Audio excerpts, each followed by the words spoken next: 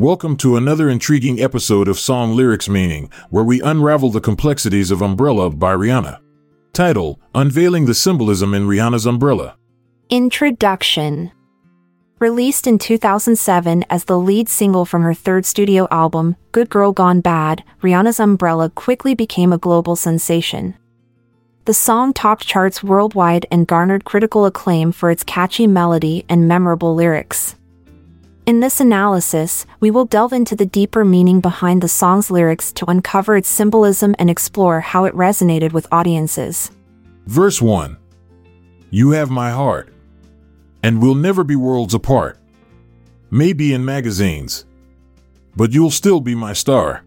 The opening lines of Umbrella establish a sense of devotion between two individuals who are deeply connected despite external influences. The mention of being featured in magazines suggests that their relationship is under public scrutiny or subject to societal expectations. However, regardless of these pressures, they remain steadfastly committed to one another. Chorus. Cause when the. Thanks for tuning in, but now it's time to say goodbye. We hope this podcast kept you dry under our lyrical umbrella. Until next time. I'm Montgomery Jones. And I'm Amalia Dupre. Let's part ways for now, until tomorrow arrives.